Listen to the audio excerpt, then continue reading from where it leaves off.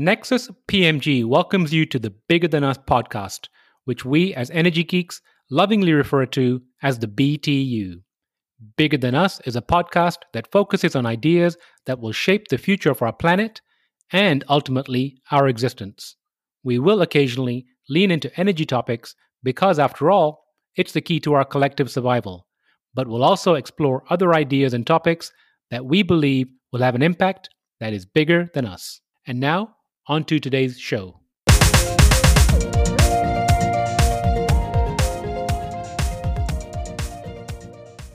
Hello, and welcome to the Bigger Than Us podcast. I'm your host, Raj Daniels, and today I'd like to welcome Scott Tinker to the show.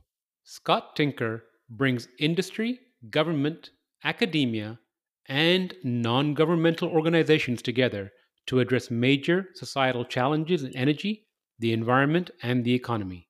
Dr. Tinker is the director of the Bureau of Economic Geology, the State Geologist of Texas, and a professor holding the all-day endowed chair in the Jackson School of Geosciences at the University of Texas at Austin. With director Harry Lynch, Tinker co-produced the award-winning documentary films Switch and Switch On, which have been screened in over 50 countries. Dr. Tinker founded the nonprofit Switch Energy Alliance, whose educational materials appear from schools to boardrooms globally. Tinker is the host of PBS Energy Switch, an energy and climate talk show appearing on over 200 PBS stations nationwide, and Earth Date, featured weekly on over 450 public radio stations in all 50 United States. Scott, how are you doing today? Raj, I'm doing great. It's a gorgeous day in Texas, and every day is a good day. I agree. Scott, before we get into the topic of energy, I'd like to know how your father, you can't believe everything you read on the internet, but I believe your father was a geologist too. So, how did he influence you and your career? That's interesting.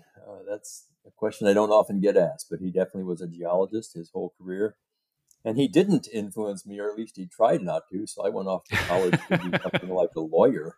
And I took an introductory geology class my freshman year and loved it. So I guess resistance was futile. And my oldest son is a geologist as well. So it seems to be. I dare to ask, what did your grandfather do? Well, fair enough. He actually went to Harvard Divinity and was an Episcopalian minister for many years, but then he left the ministry and lectured for 25 years in the Department of Natural Resources in Michigan. So there you go. It looks like the bloodline is strong. That's right. It's fun. So when did your interest in energy begin? Pretty early on. I mean, I went to work actually after undergrad for a year in the oil and gas industry, and went back to grad school and did my master's and came out and worked some more in the oil and gas industry on the exploration side. And this is in the early and mid 80s.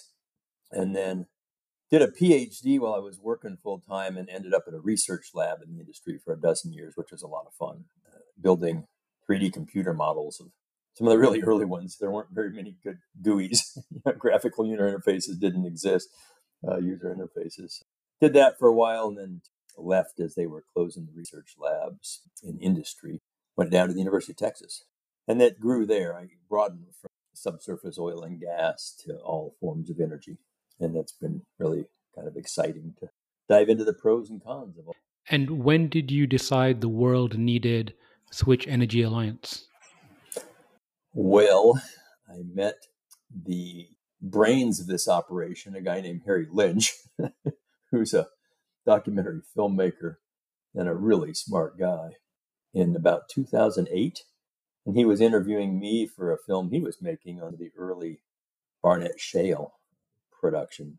And he's made series on mental health and on classical music he still has on PBS and lots of different things, horses and cowboys and all sorts of stuff. But he's a smart guy. So he met me, we interviewed. Afterwards, he said, "Hey, I like the stuff I've read and you're pretty decent on camera. Have you ever written a book?" I said, "I'm too lazy." He said, "What? How about making a movie?" This was 2008. I said, "Yeah, what would that cost?" And he gave me a number for kind of a decent one, a good one, and a great one. I said, let's go make a great one. And of course, the Great Recession hit in 2009. But we did. We traveled around kind of hand to mouth for a year and a half, filming in a dozen countries. Had a great time and made our first film Switch. And how was the movie received? It was received well. It really surprised us. We didn't feature length film and for theater, so we had a theatrical release across the U.S. in 10 cities, and a couple people came, but it got some press release. And I think the only one that was mixed was New York City, who thought there was too much information in it. So, and we laughed, but it got us. That gets you going. And it turns out, unexpected to us a little bit, was educators picked it up, both on college campuses and high schools. They loved it, and they were using it in their classroom. We didn't know until much later. Found that out, and it made sense in retrospect. We translated it, got translated in lots of language, subtitled. And I think it ended up playing over 50 countries, and still continues to be. I hear from college professors often they still use that film, which was released in 2012. It was a film on the energy transition. That's a popular thing now, but nobody really knew too much about it back then. And so I can see that a little bit long in the tooth in a couple places, but it stands the test of time. Raj, we were not trying to go viral or be dramatic or say partial truths in it. We were just trying to tell a pros and cons story about energy, the trade-offs, what each form looks like. And we went there, showed the best forms of energy in the world that we could find and get into, and we got into a bunch of them, and some of the pros and cons about each form. And that has stood the test of time because some of those first principles don't really change. So, speaking of partial truth, what's the difference between completely factual and factually complete? You found that. I said that to Joe Manchin's first climate hearing a couple ago. There's a lot of things that get said that are completely factual. A statement or a fact, and it's fine. Factually complete means trying to put the whole story together, which is very difficult. Nobody can do it. There's so much in the energy space, the energy and environment, climate space. It's hard, if not impossible, to pull all that together. But at least make an attempt to represent multiple sides of an issue. In other words, not binary, not clean and dirty or good and bad, believer denier. There's trade-offs in these things, and it's not always easy to understand all of them. They can be somewhat nuanced, but I think it's important for those of us who have that depth of experience and knowledge to share different sides and perspectives, so that the listener, whoever that is, a policymaker, regulator, a student, an industry leader, or just the public, can say, "Oh, oh, I see. It isn't quite as clear as it's being made out to be, depending on what I listen to." So that's been always our goal, is factually complete and in as unbiased of a way as possible. And it's not easy. I mean, I have my biases. We all have our biases. But I know at Switch, a lot of us don't agree with one another on politically. So we're always trying to find, well, what's the middle ground here? What's it really look like as we think through these things? And that is a very important, and when we try to adhere. So, in traveling across these countries for a year and a half, what, if any, of your own personal perspectives changed? Oh boy, so many. And that's the neat part about science. As you learn, you evolve. Science is a process. It's not an answer. So, the process of investigation. And by the way, these are called, our feature-length films were called documentaries of the old school, because we didn't write them ahead of time and go out and film a few things to tell the story we already wanted to tell. We actually went out and explored and learned, and then spent a year in post-production telling the story that we learned as we were filming. And that includes, I think, understanding the scale of things. I had some thought about the scale of energy, but nothing like it really is, the growing demand on the demand side for energy. Certainly, some of the improvements in the solar and wind technologies that keep bringing the cost of those down at the plant gate. And I want to be very clear that. So there we go. Completely factual. The cost of solar and wind are now as cheaper than natural gas or coal. And that's true in some places where they're generated. And then learning about, well, what makes that factory complete? You still got to get it from there to the consumer or the end user. To do that with sources that come and go, like the sun and the wind, requires a bunch of redundant stuff to sit around, like a battery or a gas plant, a load following plant, which makes it expensive. So this is you can be completely factual by saying it's cheaper, and then you can also be completely factual by saying it's more expensive, and it just depends on who. So that perspective of the scale and how those things were evolved quite a bit. I think what I didn't understand fully, and we didn't understand when we made our second film, was how many people were living without much energy.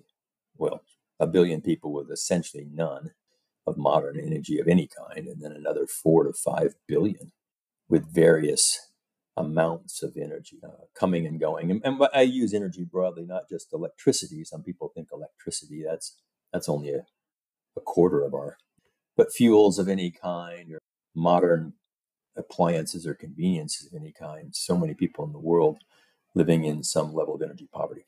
And that really was something I didn't fully understand until we spent several years doing it. Lots of other ones. So I noticed when I watched Switch On, you were brought to tears in a moment there in Nepal watching a child that had upper respiratory issues. And your other travels, how many times were those kind of emotions evoked? Huh. Yeah. Oh, quite a few. I used to try not to actually do that on camera. In fact, I didn't know there was a camera on me, and I remember that very specifically in the City Memorial Hospital there in Nepal. And we had met kids like that throughout our time filming, especially in Nepal, and then to go there and see them coming in with these severe diseases and knowing they're going to die, several dying every week, moms dying. It just was brutal to witness because it's so solvable. But I had tears more on the energy poverty film Switch On than on the first film Switch, was really looked at those of us who have energy. And you see kids in Colombia that die before they reach adulthood of diarrhea or a tooth infection, something that they can't take care of, and on, things like that. So, it's emotional, but the goal is to try to bring that awareness and address these things. Our goal is to try to inspire an energy educated future, and in that inspiration, see solutions.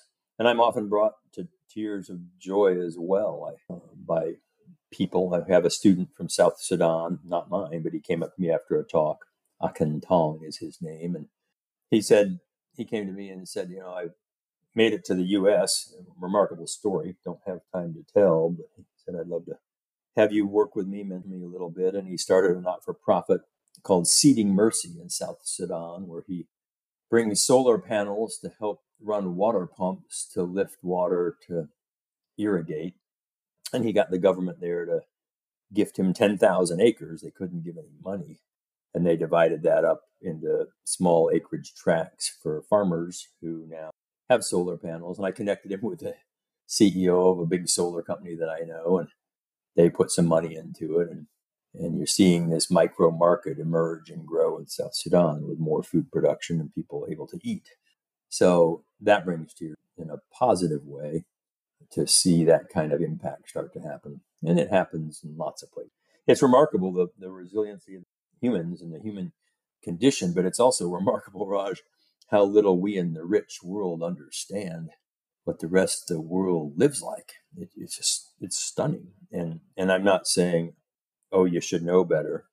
What I am saying is we need to bring more awareness to that. And that's what we're trying to do. Well, I think one of the ways you did say that is we'll be greened and you'll make it cheap. Yes, you've done your homework. uh, yeah, it's one of the great energy ironies, I think. Countries, companies are importing energy from other places and products made from energy, and then saying, hey, we're green. There's only 11 states in the United States that produce more energy than they consume. 39 are consumers of energy more than producers, and by a lot, some of them.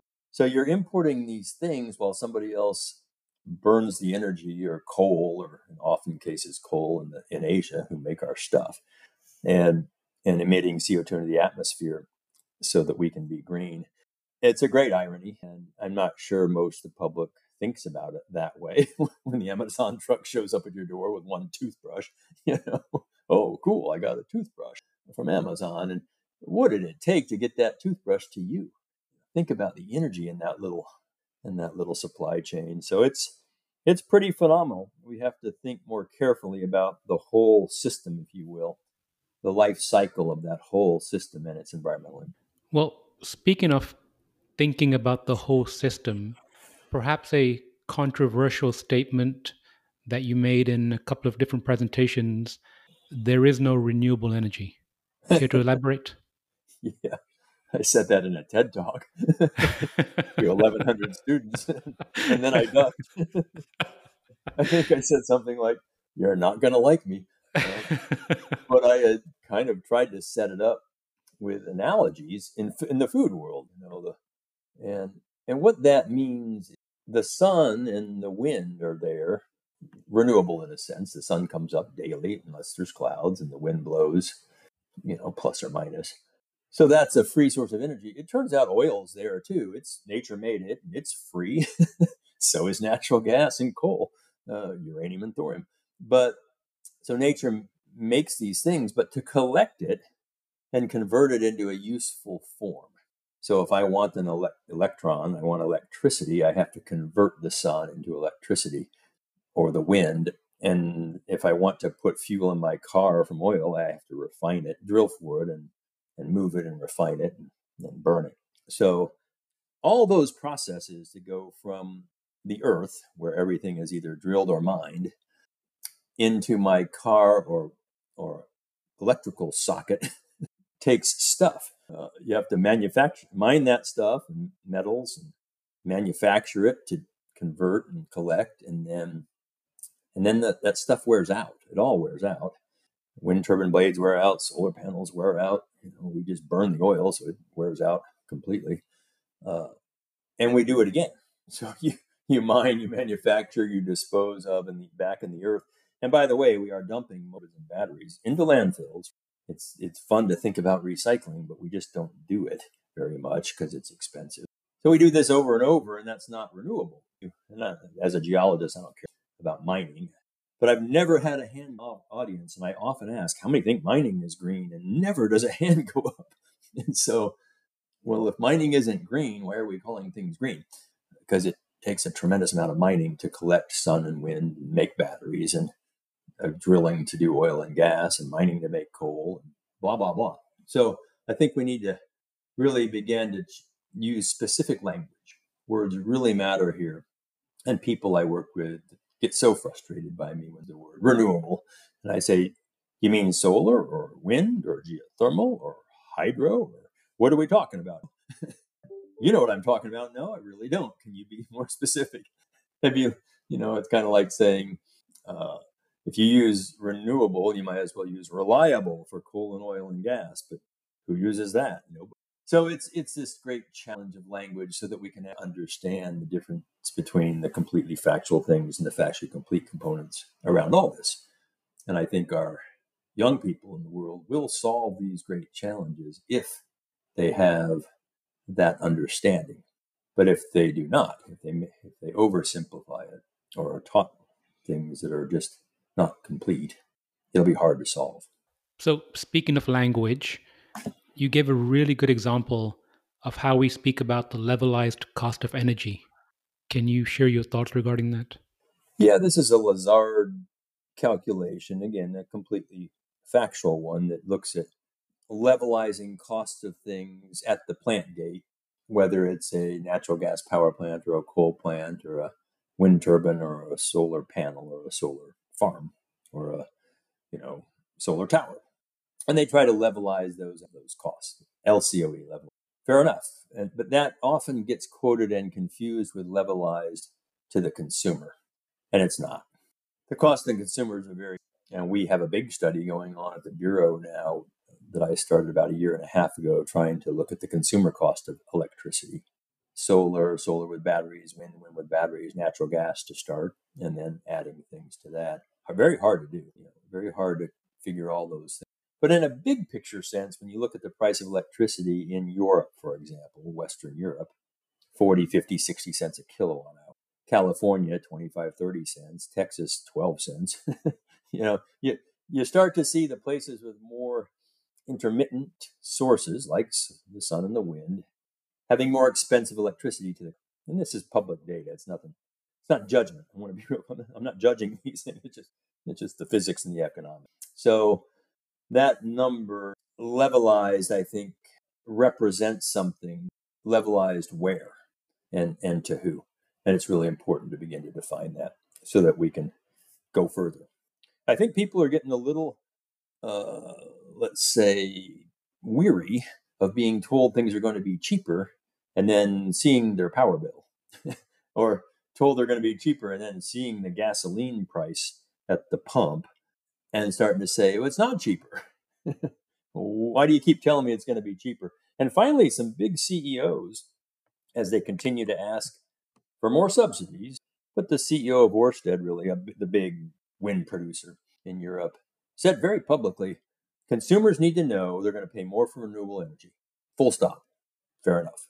And that may be a choice people make, but they need to know that is going to be there. Well, speaking of choices people make, the concept of equitable energy, what is that? It's not my concept. I can talk about it in its various forms, and I've seen a lot of them. I chaired a panel just last week on this subject.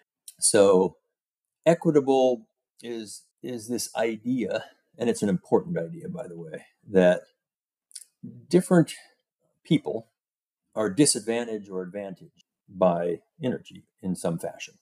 And so why is that? And is that fair or just? Is it equitable? You can parse it into ways and find out why that is. Sometimes, for example, big energy facilities are built in communities that can't afford to resist them by suing companies or regulators or states and saying, no, not here. They just get built there. Is that equitable? Not really. You could parse it to say, when we pay the same price for electricity, which we do, or gasoline, which we do, who does that impact the most? Well, it impacts, because it's the same price, those who make less income pay more proportionally of that income for the same electricity or gasoline. That's called regressive inequity. It's not equitable. If I'm paying 20% of my income just to get to work, and then I come home and power bill is high because I don't have the insulation levels, etc., it's not equitable. It's regressive. And ironically, again, there's tons of it, Raj. Ironically, some of the more progressive policies, I'm not political about this stuff, but the ones that push the hardest for those things that are more expensive are the most regressive economically to people who can't afford it. And you're seeing this play out around the world now, even in the rich countries. Various forms, the yellow vests back in France or the truckers in Canada. And you're just starting to see it happen where people say, we can't afford this. This is too much. Heat or eat. The Economist put out a piece about a month ago saying that expensive energy likely, and they said likely, killed more people than COVID last in Europe. And they had graphs to show why. You go, really? In a modern society? Yeah, really. And so there's just endless examples of what's equitable or just. And addressing it then is very different. There are lots of schemes to transfer some level of wealth to other people so they can afford their energy, or to tax things at the border so that those who are making the CO2 emissions don't get a free ride, even though we want our energy to be cheap and our products to be cheap. There are lots of schemes out there, but none of them are without warts. So I'm happy to talk about that more if that didn't make sense or that's not enough. I think it makes good sense. In fact, this weekend I was discussing the recent commitment by the DOE, I think $3 billion partnership with Sonova for solar panels, VPPs essentially, virtual power plants. Hmm. And the conversation was around who's going to carry the burden for those solar or the VPPs. And again, to your point regarding a regressive tax or a regressive program, devil's in the details, nuances, but I guess we'll see when it rolls out. Yeah. And I know John Berger well. He's the founder and CEO of Sonova. We have lots of conversations about things. And Sonova is struggling. They're one of the, I think it's a very well run company. He's done a nice job. But the reality of some of these costs are there. And and since that time, the DOE, I think, 7 hydrogen hubs as part of the so-called IRA for billions of dollars. GTI alone got 3 of those. The University of Texas is part of one. My organization is a little part of that one. But the numbers are just astounding. The IRA is over $1 trillion. And we say that like a trillion, 1 trillion. Well, it's not the one, it's the trillion. and and so I did some work and looked into China had something called the Belt and Roads in the last decade or more, where they were investing around the world brilliantly into infrastructure and and other things, mostly Asia, the Middle East, Africa, parts of Eastern Europe, even a little bit, and then essentially earning through lending and investing in infrastructure various things that have come back to China, including processing of all these metals that get mined everywhere else, processed in China in order to make solar panels, winds, and batteries.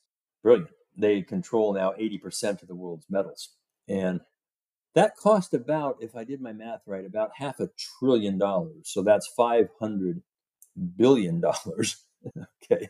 $500 billion for all that. And they've accomplished a lot. Our IRA is 2 times that, a trillion or more. And I'm not sure what it's going to end up accomplishing at the end of the day. Some things, but will it accomplish all that China did with half the money? I don't know. And and we really have to begin to be thoughtful about this, because I know it will add another $1 trillion to our deficit and then to our debt in this country, in the United States. And that debt service is almost to a point now where it's more than military spending, just paying the service on the debt, not paying off the debt. Paying off the interest each year is almost more than military spending. So this is just remarkable. These are remarkable numbers, and nobody seems to be talking about it. So, speaking about people talking about transition, energy, Switch Energy Alliance, you mentioned the movie. What was the North Star for the organization? Or what is the North Star for the organization? Our North Star, I formed that after the first film, and several years when Harry and I decided to make the second film on energy.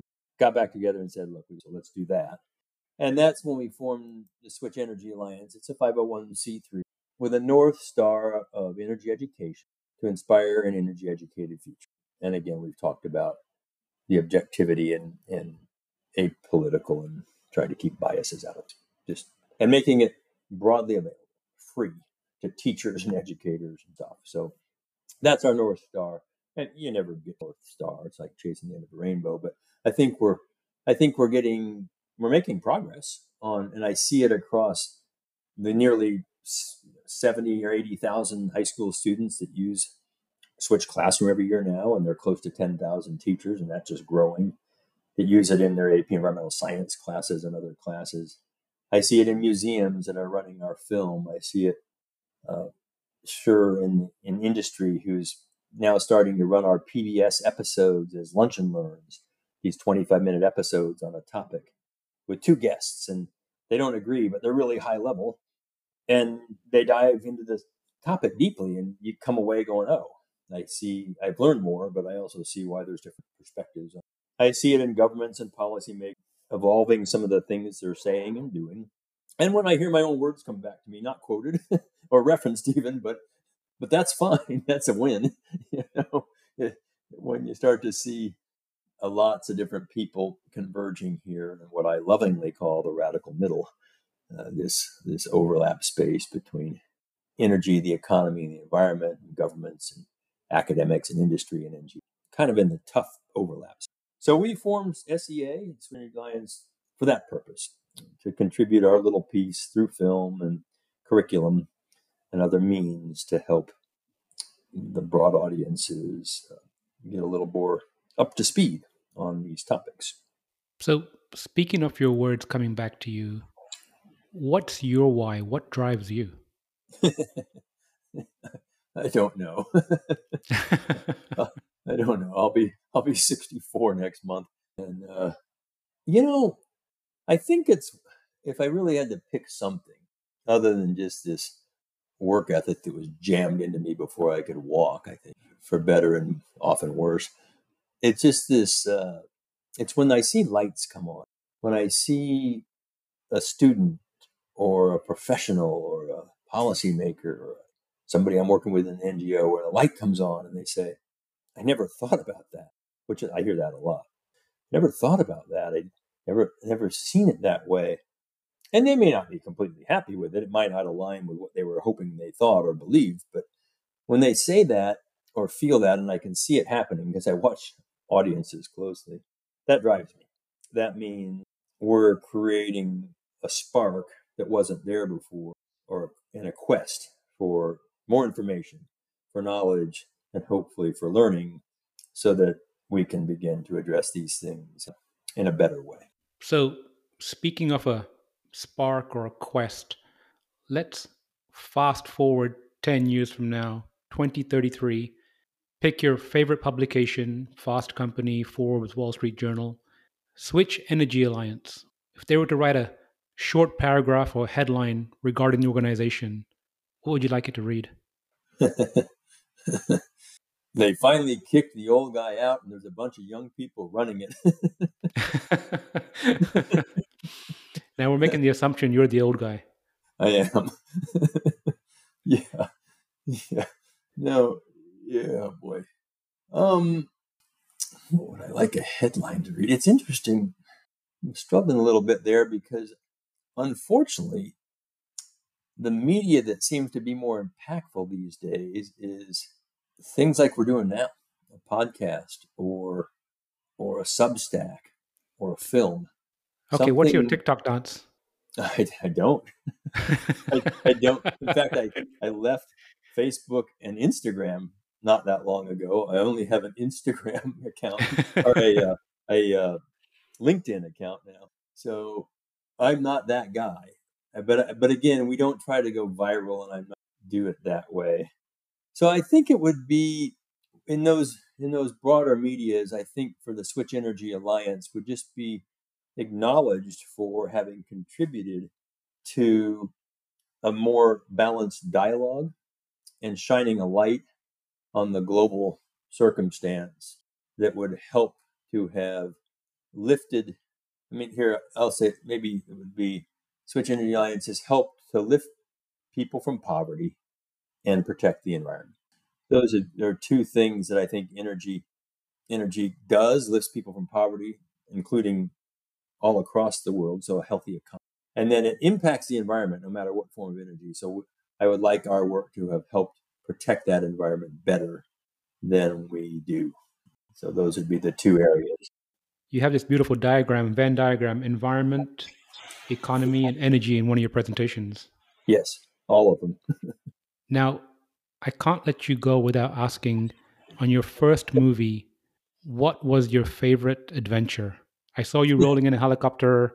I saw you going to France and nuclear plants. Which one was your favorite? Oh boy, so many different experiences in that film. You mentioned helicopter. Had two adventures there. One was in Iceland when we were flying with a camera mount on the nose of the chopper, and the geology in Iceland is incredible. And I was describing the exposed mid-Atlantic ridge toward this headless heady power plant, geothermal power plant. I guess I was doing such a good job of describing it, we were quite low, that the pilot was looking at it too. And all of a sudden, I say, power line. They pulled up the nose, and we did one of these. We didn't flip over, but we did one of these verticals Uh-huh. and almost hit some power lines. So we all agreed as he steadied it out that he would fly and I would describe it. That was a little moment. And then the other helicopter experience, when we went offshore to look at a big offshore platform, at the time, the deepest water in the world, 8,000 feet of water, we had to do a helicopter underwater escape training, Hewitt. And that lasted half a day. We were the only ones in the big pool in Louisiana. This is a funny story. So you do this in stages. You get in your stuff and you get in a chopper, and the doors are off and they dunk you and you climb out of the open door. And then you get in and they put the doors on and they dunk you and you open the door and climb out. And then they put you in there, and I'm skipping some stages, but eventually you end up smacking into the water, flipping upside down, which a chopper would do, unbuckling your buckle, opening the door, and swimming out, right? Well, we did this final thing, and Harry was right in front of me with a waterproof camera filming right in my face, and we went over and swam out. And he came out and he looked at his footage and goes, "Damn it." I said, "What?" He says, "We got to do it again." I said, "Why?" Because I'm a little claustrophobic. Put me on a cliff, no problem, but I'm a little claustrophobic. And why? And he said, "Well, when we rotated over, I just rotated with you. So it doesn't look like we rotated." So he had to spin the camera the next time as we were rotating, so it looked like I was going upside down. And we got that done, all dressed, and we were leaving, Raj. And in the pool was our actual crew, about 30 guys, and they were training for real in this huge group hug to stay warm, practicing that. And Harry said, "Oh, you got to get in there." I said, "No, I'm not getting in there. I'm done." He goes, "No, you have to get in there." I said, "I'm not getting in there, Harry. I'm finished." He said, "What would it take?" Well, my son now, who's in his 30s and has a grandson, a senior in high school at the time, and he was a piano player. I said, "You come to my house and do a 2-camera shoot of him doing a piano recital, and I'll get back in there." He said, "Okay." You'll see a little clip in that film of me in the center of all these guys whispering in my ear, as you might imagine, and not looking happy at all. And I wasn't. I was not happy. I saw that. So those were a couple fun stories. But no, look, the beauty and it's just incredible experience. And I would say our second film, Switch On energy poverty, even more emotional and moving in a sense, just being with people in Kenya and Ethiopia and Vietnam and Colombia, Nepal and Ecuador, just being there for enough time to feel just a little teeny bit. But I'll tell you, I always knew I was going to get on an airplane and fly home to a shower, right? And so this is, I never pretend to understand their lives are like. There's no way I can. And that I think kind of drove me, is powerful. And I believe Harry felt the same thing. Well, the second movie resonated with me because I actually have family in Kenya, family in India, and so we talk to them quite frequently. Situations on the ground, some of the slums that you walk through, Kibera. I've been through those many, many years ago, so have a very strong tie to that part of the world. Mm-hmm. Yeah, you probably know it better than I do, especially with family. It's remarkable, but the spirit of people is so positive. It's and not in a weird Pollyanna. This is our life, and a little advance is a good one. I met with a teacher there randomly in Kibera, and he was a high school teacher. We had a wonderful 30 minutes together, and he had gotten the light bulb in his school, so he was able to actually teach a little bit better, even during the daytime when it's pretty dark. But it's those little things that they celebrate. It is. So, last question, and I usually ask for advice to entrepreneurs or our audience, but people that are perhaps studying energy, thinking about energy in different ways. How would you suggest, or what would you suggest some of the questions they might ask as we go through this transition? Yeah, I think it's important to define the trend. And to me, we're not really leaving anything behind yet in terms of energy. We're just adding more things. I mean, we consume more hay than we've ever consumed just because there's so many more people. So the transition is really one of energy, and then emissions reduction and environmental protection, that combination. So the questions to ask: will this, whatever it is, be secure, affordable, and reliable to people energy or not? And if it's going to be not affordable and or not reliable, do they know? Do the people that are going to have this thing, this new energy, know that? Or can we make it affordable? That's question number one. It's an important one, and it helps to focus focus the mind. And then the second one, can we do this in a way that impacts the environment less? And the answer is always, almost always, yes, we can, but it's almost always more expensive. So then it becomes an economic trade-off or a cost-benefit analysis, if you will, of what that looks like. And how do you make that work? Are the people willing to pay a little bit more to do that? And by people, I mean the regulatory bodies, the policymakers, the ratepayers and consumers all together. So those are important questions to ask as we go through this transition. And then, of course, another one is, do I represent the world circumstance? And in the rich world, the answer is no, we don't.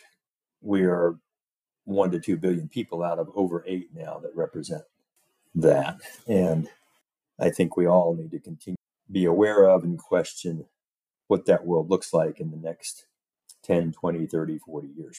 It's going to be very different, very different. I saw and have used now, made a recent graph of the net goods trade between China and India. And China and India represent 1/3 of the world's population today, just the two countries. And 20 years ago, they were at parity, but now India imports $100 billion worth of stuff per year from China and sends them $10 billion. So it's 10 to 1. And that Wow. China has found another market, a very highly populated one. Does China need Europe anymore? Yes, but for how long? Because the growing population of the world, these 6 billion people that are just starting to come out of energy poverty and get access to goods and services, that's the consuming market.